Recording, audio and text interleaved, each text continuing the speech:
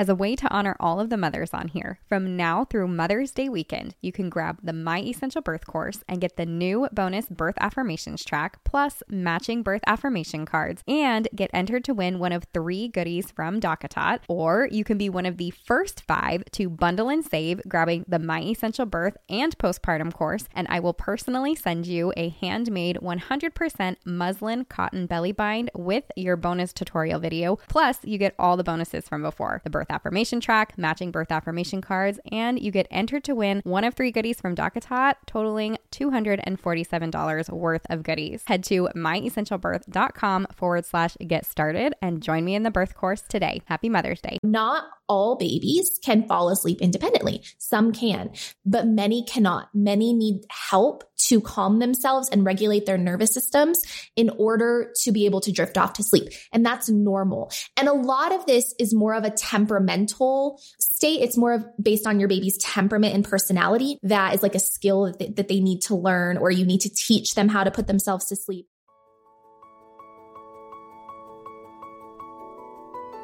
Getting pregnant and giving birth are 2 of the most exciting things you can ever hope to experience in this life. The moment you think you could be pregnant, you're frantically searching for all the best information, which is why you're here today. I'm Stephanie King, and with my many years of experience as a professional childbirth educator, doula, and lover of all things pregnancy, birth, and postpartum, I'm here to make preparing for your birth enjoyable, empowering, and totally easy. Each week, I'll cover different topics, interview professionals, and get into the nitty-gritty birth stories from mamas just like you. And when you're ready for more, you can join me in the My Essential Birth course at myessentialbirth.com, where I take you step by step through exactly how to prepare your mind, body, spirit, and partner for a birth you love. So let's get started.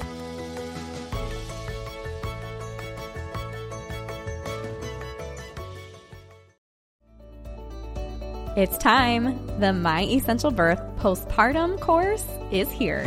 Whether you're pregnant, just got baby home, or weeks and months into postpartum, this is the course for you.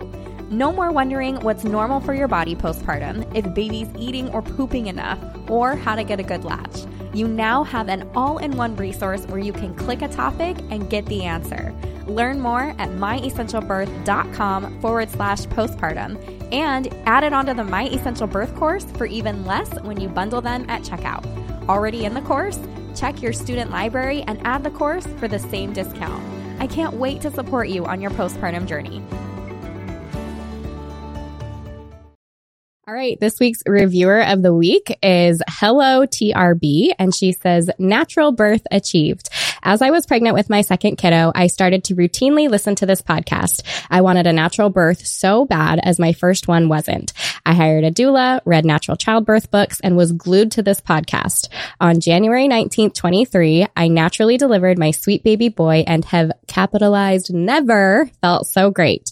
I felt like going into this birth, I knew what my options were. The most important thing I learned from this podcast was deep breathing and meditation. Stephanie, you suggested practicing it every night, and so I did. I truly feel that's what got me through each contraction in a manageable way. Thank you. Thank you for your sweet review, and I love when you guys put this stuff into action. Congratulations on your baby. I mean, just about a month now. That's really exciting.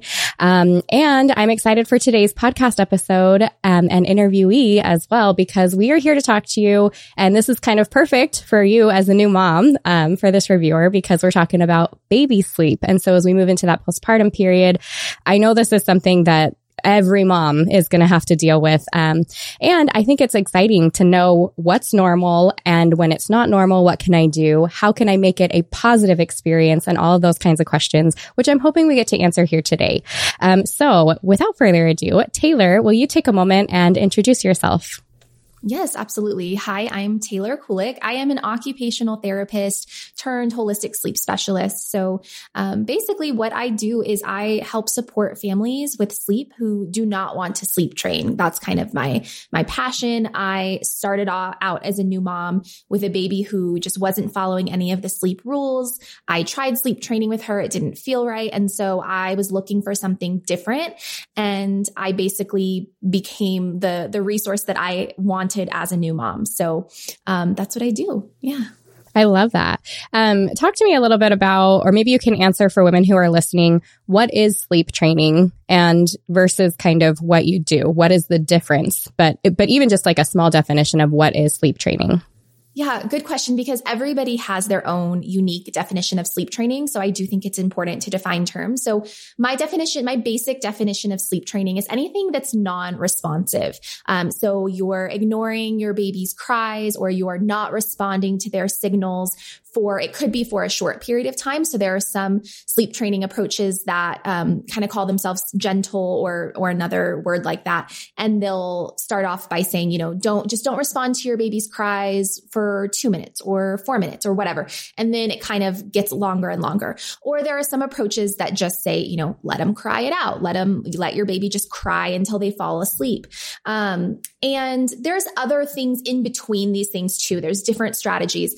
I have kind of a more extensive definition of sleep training. That's my basic sleep training, but also anything that goes against a parent's intuition that feels wrong, trying to force baby onto a schedule, whether that's a feeding schedule or a sleep schedule that they're just not ready for, or it's not developmentally appropriate for them. So all of those things could be sleep training. And I always say, it's tricky too, because it depends on the child and it depends on the caregiver that is supporting that child, because one strategy or technique might not be sleep training to one parent baby dyad. So it might feel fine to them. That baby might be fine with, mom being at the other side of the room, just supporting with words. That might feel okay to that family. But for another family, maybe they have a really highly sensitive baby that really needs closeness and proximity.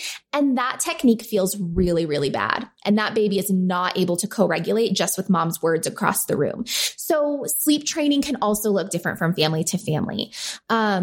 In terms of how it's different from my approach is, I always say I don't really have an approach. I don't provide any step-by-step strategies necessarily. My main role is to re-educate parents about what normal, biologically and developmentally normal infant and toddler and child sleep looks like, why our children and babies are behaving and feeding and crying the way that they do.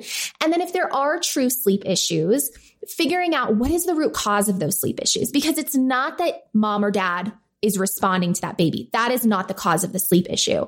The cause of the sleep issue could be a wide range of things. It could be a medical issue. It could be a scheduling issue. It could be an environmental issue. So there are lots of potential things and factors that can impact sleep. And so my job is really helping parents be an investigator and think, okay, what are the factors that are within my control that I can help my baby optimize their sleep?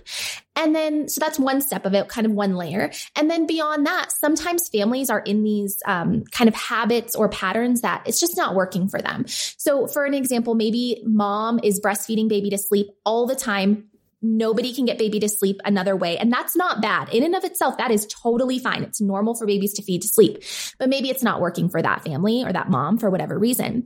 So there are things we can do to respectfully still respond to baby's needs, but try to kind of shift patterns so that maybe a mom or another caregiver is supporting baby to sleep in a different way some of the time. And we can do that without not responding to our baby's needs. So that's kind of another layer and element of what I help families with. I love that. I want to touch on something just real quick that you shared. And that was, you used the example of maybe sometimes it works when baby's on one side of the room, mom's on the other, and she's using, verbal, and that's enough for that baby. And that sometimes that wouldn't be. And I think I want to just touch on that for a moment, because I will tell you as a new mom with a newborn that when they're so young, you can't tell if they have personality at all, or like who they're going to be, or like you just have this little baby. And to realize after having a second child and that second newborn being different than the first, that like each little baby comes here with their own personality, their own needs, their own desires. They are their own person. And just like you explained, from one baby to another, that could be the case. But I think that's important for especially first-time moms to hear, is that your child comes with specific needs and comforts and things that they're gonna need, and you'll need to figure that out between you and them from the beginning. And so things like crying and stuff and responding to those needs, I think, is such a basic. It kind of seems like common sense, but then we get so many ideas and information from our pediatricians, from our moms, from our well-meaning friend, from the neighbor that you're like, I'm just trying to make this work. Am I doing what's best? So I really appreciate that you talked about just that there's a difference from baby to baby even.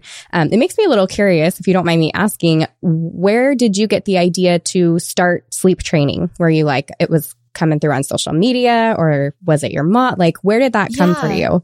Yeah. So I actually wasn't big on social media when I had my first child. So I don't think it was social media. It was more of just, I really was struggling. I had a lot of postpartum anxiety, and that anxiety was actually exacerbated a lot by sleep, because I was reading the blogs, like I was Googling, I was up all night. I was up during nap time when I thought my baby should be sleeping alone in her crib, Googling, how do I get my baby to sleep? Why won't my baby sleep in the crib? Et cetera, et cetera. And so I was stumbling across these, people call them mommy blogs, or, other basically web pages like that about sleep training, and here's how a baby should be sleeping. And also I think just in terms of our culture, I don't even think at this point you have to be on social media to get the idea that babies are supposed to be sleeping alone in their crib independently. And that is like the gold standard. That's how they should be sleeping. And if they're not sleeping that way, you have to do something about it. And so that's kind of where I got it. And then I was just up at all hours of the night, Googling frantically, trying to solve a problem that I thought that I had. When in reality, I didn't have a problem at all. I was just too inexperienced as a mom and not in tune with my own tuition to realize that I didn't have a problem. Yeah. So at what point were you like, this isn't working for us, I need another way? Like, what was the turning point for you? And was this with your first baby that you realized it?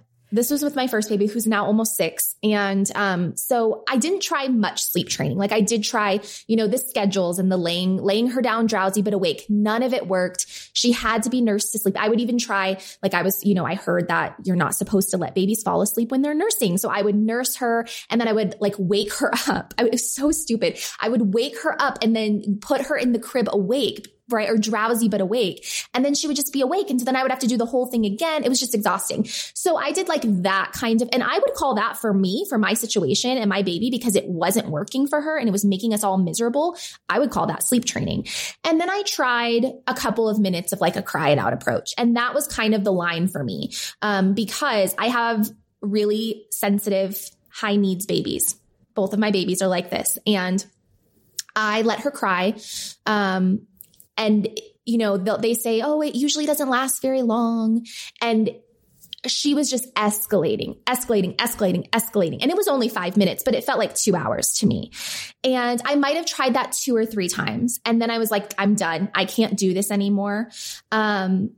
There was probably some stuff in between that and the end point, but the end point for me was learning about safe bed sharing. And so that was the only way that she was sleeping was I would bring her into bed to feed. She would sleep so peacefully, and I would wake her up and put her back. She was in the pack and play at the end of our bed. So I would go put her back in the pack and play, and she would be awake and she wouldn't go back to sleep, and she was crying. So she was around 6 months old when I made this transition, but my husband just said, because he wasn't getting sleep either. He was sleeping with us in the same bed. Or in the same room. And he said, just let her stay in bed with us because she's sleeping in bed with us. And I'm a healthcare professional. I've learned that it is not okay to bed share. So I was like, no, absolutely not. That is not safe. But I ultimately did it because I wanted my husband to get sleep. I wanted to get sleep. And it was the only way for us. She just reached a point where she would not sleep unless she was next to me. And I felt a lot of shame about it. But I started doing it. And then as we're doing this, I'm researching safe bed sharing. I'm like, is it even possible to safely bed share? And lo and behold, I find the work of Professor James McKenna. And I'm like, what? Nobody has ever told me that this is an option, that parents are actually out there bed sharing, and there's a safe way or safer way to do it. Excuse me. And my life was changed. My world was rocked. I became obsessed with Professor James McKenna's research, Dr. Helen Ball, all of these, safe bed sharing and breastfeeding advocates and experts. And so I just became really obsessed with like digging into this information. I gained confidence, and I realized you actually can bed share safely. And I always think it's really interesting because when I would talk to other moms, didn't admit initially that I bed shared, but then as I gained confidence, I started kind of talking about it a little bit and saying, we bed share because, it's the only way she gets sleep and we all sleep better, et cetera, et cetera. And all of a sudden, all of these moms came out of the woodworks and started saying, oh yeah, we bed share too. Or, oh yeah, we at least, bed share like the last 3 hours of the night or so. I'm like, that's really interesting. It's like when you open up about it, all of a sudden you're giving these other parents permission to also admit it. Whereas before we're all like hiding in secret and shame, feeling like we're the absolute worst parents in the world. So that was kind of the game changer for me. And then that's when I started shifting my career to supporting families with sleep. That's really neat. Yeah. So the occupational therapy, you had done that prior to having your baby and also after having your baby, but it was during this process that you were like, this is where my focus needs to be, kind of that passion through the people you mentioned. So it was actually kind of a little bit of a longer journey than that, because I actually started wanting to specialize in postpartum occupational therapy, which there are some OTs doing this, but it's not like, it's not a mainstream OT profession or domain. And so I started specializing just in general postpartum care. I got some pelvic floor, therapy education. I got mental health education. So just like all of the areas and pockets that women are struggling with postpartum, that's what I wanted to help support women with. But then I just found that sleep was my specialty. That's what most parents wanted support with. That's what I was passionate about, helping families with sleep and just to understand their child on a deeper level. So I kind of just transitioned to doing all sleep.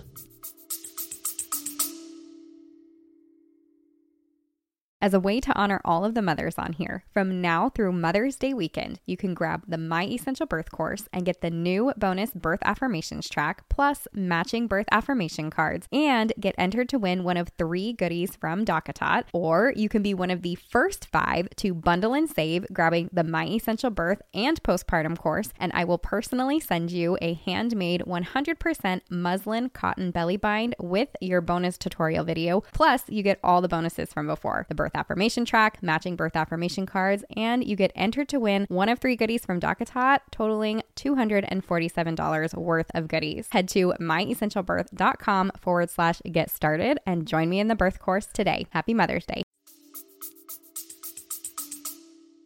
That's really neat. I love it because it takes somebody who is passionate about it to be able to spread the good news like you're talking about right now. And I'm with you 100%. Like if I didn't have my mother-in-law who was like, oh my gosh, it's so much easier to have your baby in your bed. What are you talking about? You do feel like, because the pediatricians and everybody tell you don't do this. Every class we took coming up to pregnancy, it was like, do not bed share. You can harm them. They can SIDS and all this stuff.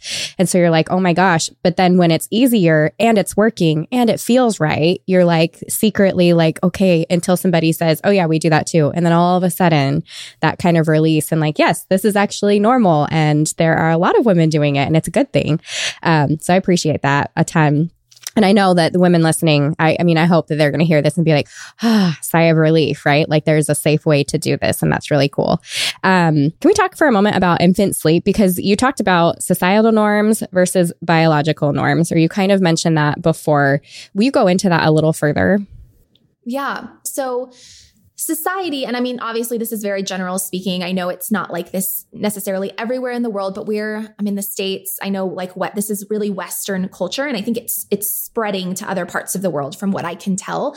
But societal standards of infant sleep are basically that babies will just continue to improve in their sleep, very quickly after they're born. So within a couple of months, babies should be sleeping through the night, and they should be sleeping independently in a crib without any support. They should be putting themselves to sleep. They shouldn't need night feeds after a certain age.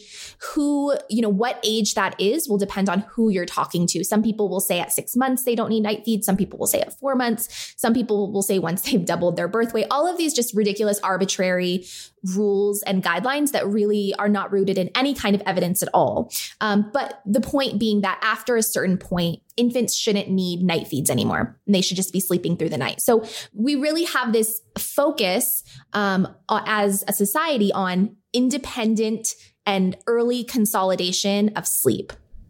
as opposed to what infant sleep actually looks like. And all babies are different. So you might have a baby who does sleep really well. I mean, there are babies out there. I'm very jealous of you if you are someone who has babies who are just good sleepers, because I haven't experienced that myself. But there are babies out there who do sleep longer stretches earlier on and who wean night feeds earlier.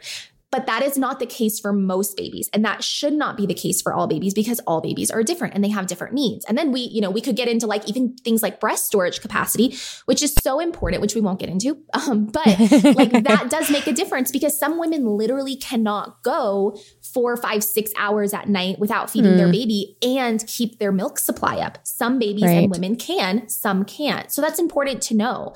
But in terms of what does sleep actually look like? I mean, it varies, but sleep is often very disrupted and fragmented, especially in the first year of life, really.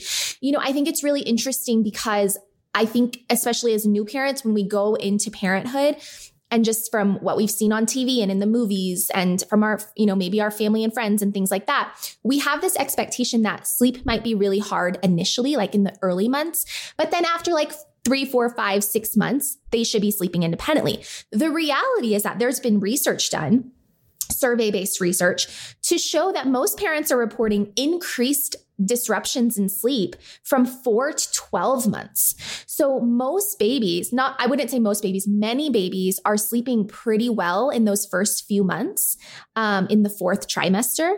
And because they have something called a stimulus barrier, which basically means their bodies are able to not attend to excess stimuli that they don't need. And so that's why you might have a 1-month-old or a 2-month-old who can sleep when your toddler's screaming in the same room and it won't wake them up. But once they hit 3 or 4 months old, that stimulus barrier starts to wear off and they're becoming more alert, more aware of their surroundings, and they're more likely to wake up to those things, or more likely to have difficulty getting to sleep, etc.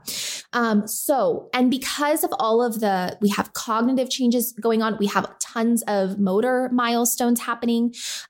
We have lots of changes in development happening, especially within those 4 to 6 months, that oftentimes that period is really hard for parents and they're not expecting it, which makes it even harder. Night feeds are very normal. Needing nighttime nutrition is super normal up until the first year, even beyond for some toddlers. And so that is, and needing support to get to sleep. Not all babies can fall asleep independently. Some can, but many cannot. Many need help to calm themselves and regulate their nervous systems in order to be able to drift off to sleep. And that's normal. And a lot of this is more of a temperamental state. It's more of based on your baby's temperament and personality, not something that is like a skill that they need to learn, or you need to teach them how to put themselves to sleep. It's often that babies can either put themselves to sleep or they need more support for a longer time. And it's not something that you can train them out of. It's just something that when we're offering the co-regulation and the support, that is what is going to help them learn to self-regulate and put themselves to sleep. But it takes time, right? It's not an overnight thing. Yeah. So if you were to kind of like sum up everything you just went through and you wanted to say something to like new moms that are getting ready to have their kids, like what is some positive word of advice that you could give them to like say this out loud 10 times a day to remind yourself like this is the norm? Yeah. Well, first of all, I would say how your baby's sleeping is not a reflection of who you are as a parent, or even who your baby is as a baby, right? And so I think that most parents, most moms especially, just find so much reassurance and encouragement in just knowing that their baby isn't abnormal, because that's what they think. Moms think, oh, my baby needs to sleep on me. So there must be something wrong with them. There is most likely nothing wrong with your baby. The majority of parents you probably have babies that are sleeping very, very normally. It's normal for them to need closeness and contact, and you're not doing anything wrong. The best thing that you can do for your baby's development and for your baby to eventually learn in time to sleep on their own, they'll probably be a child at that point. But the best thing that you can do is just be responsive to their needs. And some babies are going to have more needs than others. Yeah. Well, and I think as a mother like that, it's good for us too, to like respond and to feel that we're giving them what they need. Like it makes us feel like good mothers. Yes, exactly. Yeah. Okay. You talked about bed sharing a little bit. Do you have a moment to talk about bed sharing safety, kind of how you do that safely, what that would look like for moms who, after listening to this, are like, yes, I would like to do that?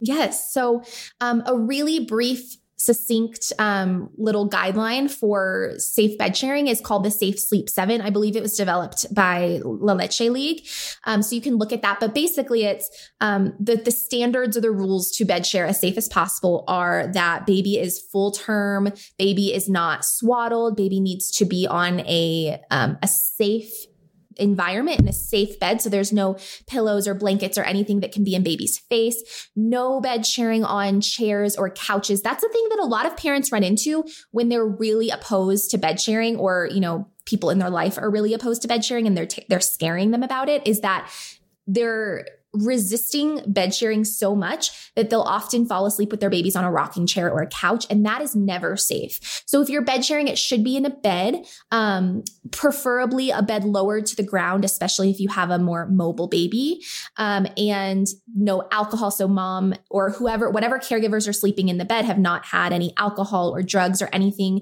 that could cause them to be under the influence of something. Baby is not swaddled. So it is not safe to have babies swaddled in bed. I didn't pull up the Safe Sleep 7. I wish I had to just read these off, but I think I got most of them. But basically just a safe environment, making sure there's nothing baby can suffocate on or anything that could strangle baby. A big one is like if moms have long hair, to tie them back, because long hair is actually a strangulation hazard for babies.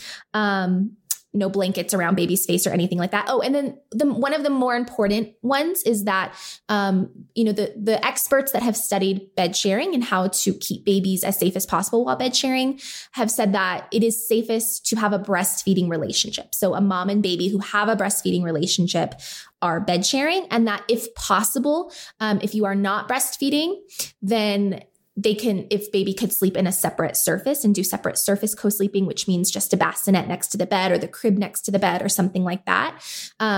So again, those are just like the standard guidelines. There's a lot more detailed information if you look at the Safe Sleep 7. And then also Professor James McKenna has a great website with lots of research. And he also has kind of more in-depth safe bed sharing guidelines, and his website is cosleeping.nd.edu. You mentioned just a second ago, you were talking about that one of the safe things had to do with a mom that had a breastfeeding relationship. What is the idea behind that versus a mom who bottle feeds? Yeah, that's a great question. So, and this isn't meant to, a lot of maybe formula feeding or bottle feeding moms hear this and they get hurt by it. And I get that. This isn't to attack or shame that feeding relationship. It's just what research has shown. So these researchers that have studied moms and babies sleeping together have found that breastfeeding babies and moms are usually more sensitive to each other's physiology and their movements and their breathing patterns. And it's actually really interesting. The other thing they've found is that most of the time breastfed babies, when they're bed sharing, they're more likely to stay kind of lower away from the pillows because their head is staying right next to mom's breast. Whereas bottle feeding and formula feeding babies tend to move around more and they tend to go up higher where there is more risk of suffocation because there might be pillows or something of that nature.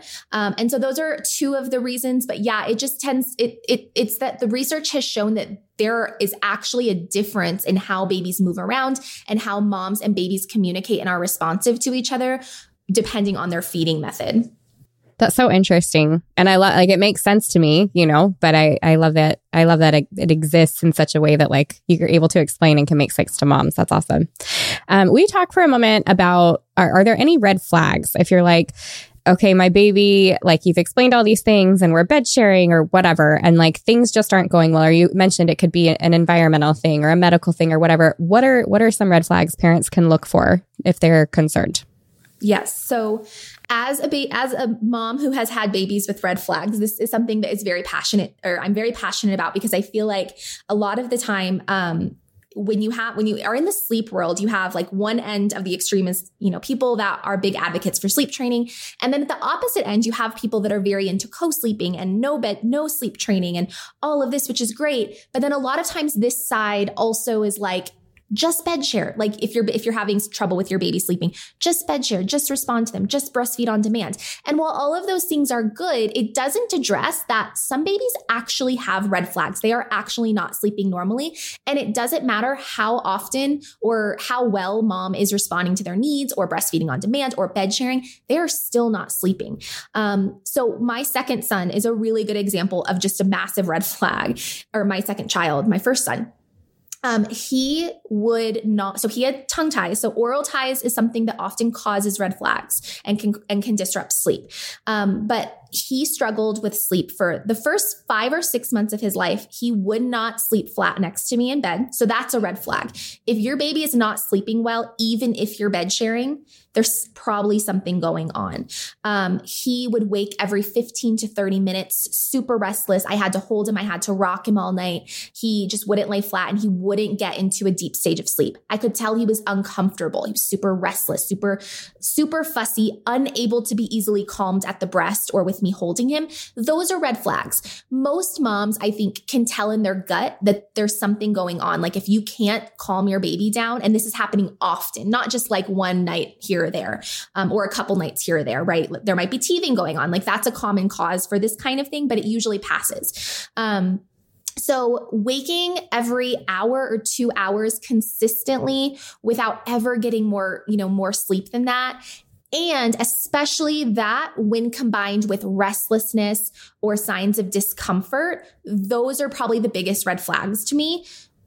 Lots of things could be causing those things. So that's kind of like the main starting point is, okay, I hear that this is your experience with your baby. Let's dig a little deeper to find out what is going on.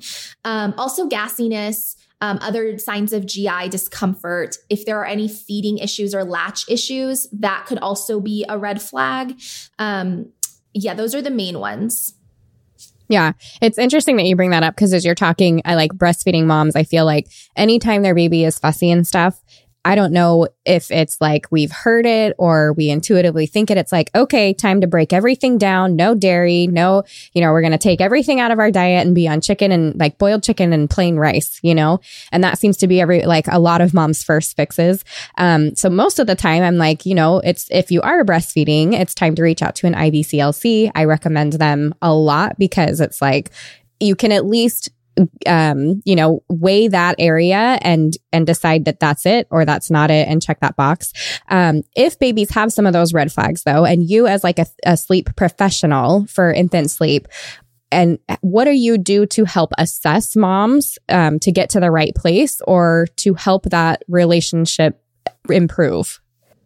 Yeah. So our job when we are working one-to-one with moms who are having these like red flags that are often more health or medical related is to guide them in the right direction because we can't address those issues for them. They often have to work with a specialist, but we can, because there are multiple avenues of common causes of red flags that we see, we can often, by asking clarifying questions and gathering more information about the situation, we can often direct mom or dad to an appropriate provider that could help them.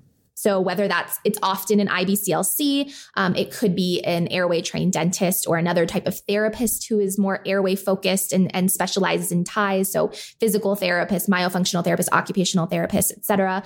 It might be a food sensitivity specialist. Okay. So if women are experiencing maybe some of these red flags, do you recommend reaching out to a infant sleep occupational therapist or maybe even yourself? I don't know if you do like online appointments and stuff so that you can get them to where they need to go. Yeah. So I don't do one-on-one consults, but I do have a teammate. Her name is Jen. She's amazing. She has the same sleep philosophy and training as I do, and she does do consults. So I always recommend if you're struggling and you don't know where to start, just set up a 30-minute call with her, because if it is a red flag, she can usually get figure out what might be the problem and then help you find a provider who can do more like a thorough assessment and a little bit more intervention for you. Yeah. Yeah. It's great to come to somebody who's like you're a professional in this thing, and you have really awesome, great resources that you can lead out to. It's like being a birth doula. You know, I know the chiropractors and the IBCLCs and the midwives, and, you know, and you don't have to go individually searching for all those things. So that's perfect. I love it.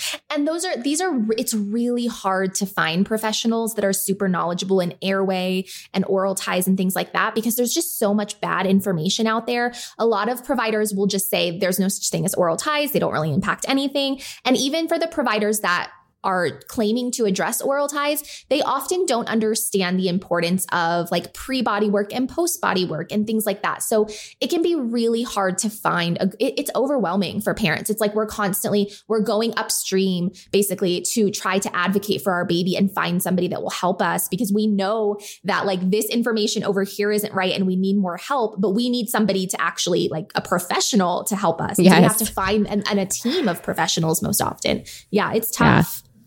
No, I love it. I love what you do, though. I appreciate that. You have a freebie for the listeners who are on here. Will you talk for a moment? It is a PDF. It's kind of what to expect for infant sleep and feeding in the first year. Will you talk just a moment about what that is? And for everyone listening, you'll be able to grab that in the show notes after we're done recording here. Yeah. So this is a PDF. It's just a resource that I created with, I think, just like, if I could summarize all of my education about how babies are normally sleeping in the first year and what you might expect, this is it. So we talk about what is normal, which is a wide range, as we just discussed, but also some of those red flags and when you might want to reach out to a provider or a professional to help you navigate some of those red flags. We talk about some things, some foundational pieces that you can have implemented to help optimize your baby's sleep. So this is just like, I feel like the PDF that every new or expecting parent really needs to read before they start struggling with sleep and reading like the sleep training blogs and stuff like that. I love it. So you can read it while you're pregnant and you can read it postpartum, kind of keep it tucked away nearby. Yes. I love it. And also just for encouragement too. Like if you're having a rough night, just go read the infant sleep, the normal infant sleep stuff. Yeah. I love it. Well, thank you for that. Where can listeners find you if they want to follow you on social media or get in touch? Do you have websites and all of that kind of stuff? Yes. So my website is www.taylorkulik.com. That is where you can book with my teammate, Jen, if you want one-to-one support. She also offers more comprehensive one-to-one support if that's something that you're looking for. You can also find my e-courses there. So I have e-courses. I have monthly rotating topic specific webinars that I do. And then I also have a podcast called Let's Sleep on It. And you can just search my name, Taylor Kulik, and you'll find it. And then I'm mostly on Instagram. So my handle is @TaylorKulik. Awesome. And all of that, again, will be in the show notes for all of you guys listening. So thank you, Taylor, for your time and your expertise. I really appreciate it. I'm grateful you were able to be here today. Thank you so much for having me. If you loved what you heard today, the very best way to support this podcast and help other moms to find it is to leave a quick review. I read one at the beginning of the episodes, and I would love for yours to be next.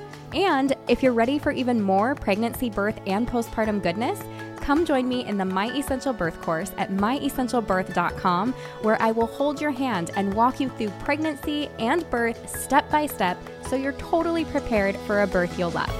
See you next week.